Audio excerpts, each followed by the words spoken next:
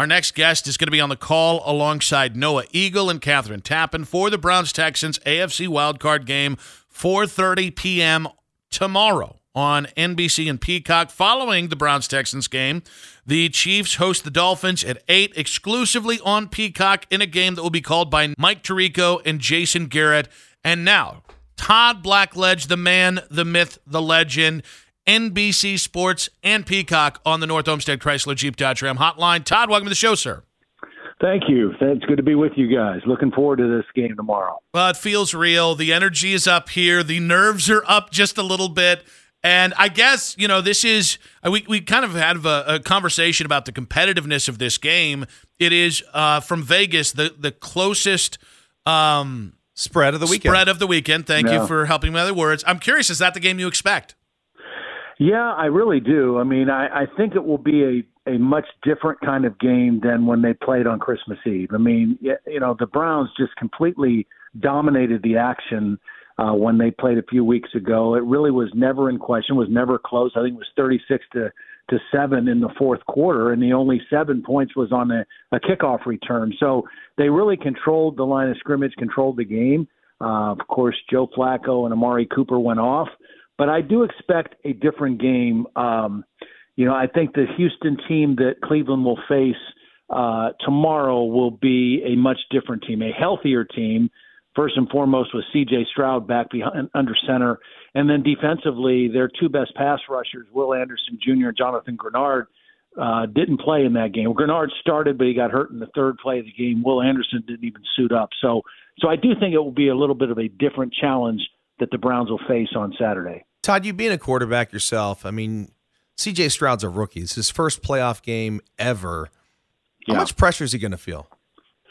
You know what? I don't know. I'm sure you've spent some time around him when he was at Ohio State. The kid he's a cool customer. No doubt. I mean, he is an unflappable kind of kid. He's a very confident young man. I had a chance to sit down and do a one-on-one interview with him yesterday. I mean, he was awesome. I mean, and he even admits, I get nervous before the games, but I kind of use that energy that I feel, to kind of propel me. But I don't think the moment will be too big for him at all. I think he is just played at such a high level. And even talking to Jim Schwartz today, the defensive coordinator for the Browns, and talking about Stroud, says he has just accelerated what you expect out of talented rookie quarterbacks. I mean, he's doing things in his first year that normally takes a couple of years for guys to get comfortable doing, going through his progressions, not being a one read and scramble or panic kind of guy. He's really played at an exceptionally high level, and the team has great belief in him. So I don't think the moment will be too big for him at all. Todd Blackledge on the North Olmsted Chrysler Jeep Dodge Ram hotline. So the Browns defense, that's their strength. The C.J. Stroud is the Texans' strength. How do you slow down C.J. Stroud? Well, obviously, you slow him down with pressure. I mean, all quarterbacks are less effective versus pressure than they are, when they've got a clean pocket and all of that. So that's certainly one thing, and that's something that Cleveland, with Myles Garrett leading the way, has done a great job of all season. The other thing that Cleveland has an advantage of or is going to be really challenging for C.J. Stroud is he is highly, highly effective and efficient and accurate, particularly against zone coverage defense. But Cleveland is a primarily man coverage team, and I think – as good as their rush is up front, their ability in the back end to play a high percentage of man coverage with tight press coverage because of the talent of their corners, really, that goes hand in hand with the rush. And it breaks up timing of passing routes. You're not really throwing to open spaces. You've got to wait till guys get some separation. And so, those two things with the Cleveland defense go hand in hand. And I think that's why they've been the best pass defense, the best total defense in the NFL this year. Stefanski has coached 5 different quarterbacks this year, 5 different starting quarterbacks, and here they are. 11 wins going to the postseason for the second time. He was already Coach of the Year once. You think he's earned Coach of the Year again? I'll tell you what, I think you could make a very strong case for either one of the guys in this game tomorrow. DeMeco Ryans took over a team that was 3-13-1 a year ago. They've had 2 one-and-done head coaches before him, and they're in the playoffs for the first time since 2019 with a rookie quarterback and a first-time head coach. So there's a great argument for him. But Stefanski, as you mentioned, not only the 5 quarterbacks, but also they lose their best player, Nick Chubb, in week 2. They are on their 4th and 5th option at offensive tackle right now, and still, find a way to win 11 ball games and be here in the wild card game. So just a remarkable job of coaching by he and his staff as well. So Kevin Stefanski does have a playoff win from that 2020 season. That was his, previously his first foray as a head coach in his first season in the playoffs. Jim Schwartz was, won the Super Bowl as a defensive coordinator for Philly as a head coach. Also had the Lions in the playoffs one year. Bill Callahan, all the Browns are pretty replete with coaching experience for the playoffs.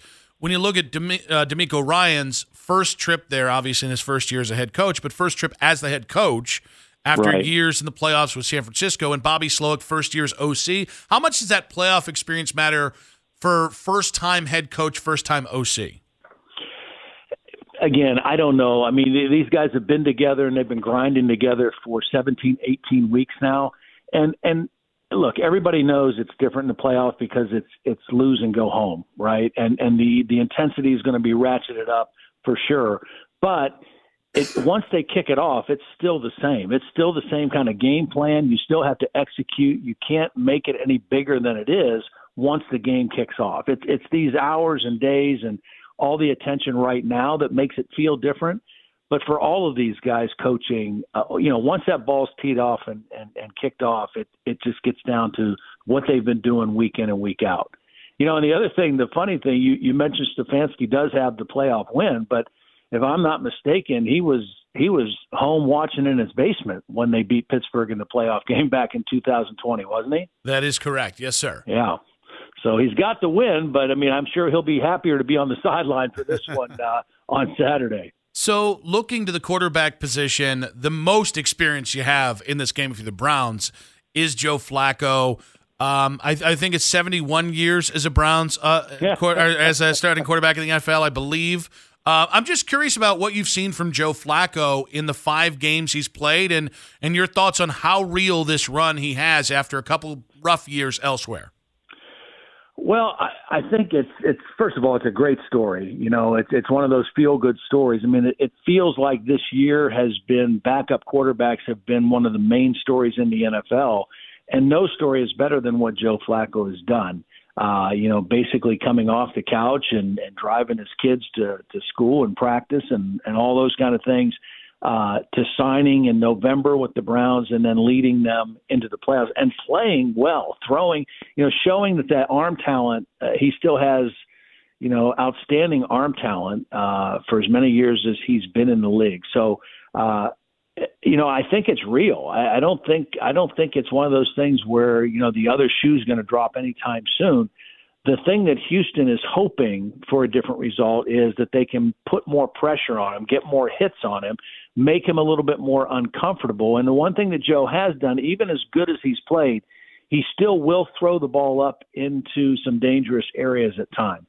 Even though he has 13 touchdown passes, he also has 8 interceptions. So I think they're hoping that they can pressure him more, make him a little bit more uncomfortable, and not just give him those clean looks to launch the ball down the field like he did back on December 24th. A little bit of NFL news to pass along here real quick, Dusty, as I jump in. Ohio State running back TreVeyon Henderson has announced he's returning to school for a senior season. So gigantic return for Ohio State there. Wow. No doubt about that. We'll take that good news. It's interesting because I've been seeing that from a few of their guys here, and I hope I'm not saying anything that makes people in Northeastern Ohio upset, but it seems like and feels a little bit like what we saw at the University of Michigan last year with so many of their guys who could have gone on, and a lot of guys that maybe would have gotten a first-round grade deciding, hey, look, we want to come back and try to finish business here. And, of course, they did. But kind of get that same sense with some of these decisions that are being made in Columbus with some of their key players. I guess I'll follow up with another question here. What do you think about Kalen DeBoer going to Alabama? Yeah, interesting. I mean, first of all, Nick Saban, I don't know anybody that really wants to follow a legend. And I mean, he has been the best that there's been ever in college football. And so big shoes to fill. But Kalen DeBoer he is a great football coach, and he has been successful every stop he's been at.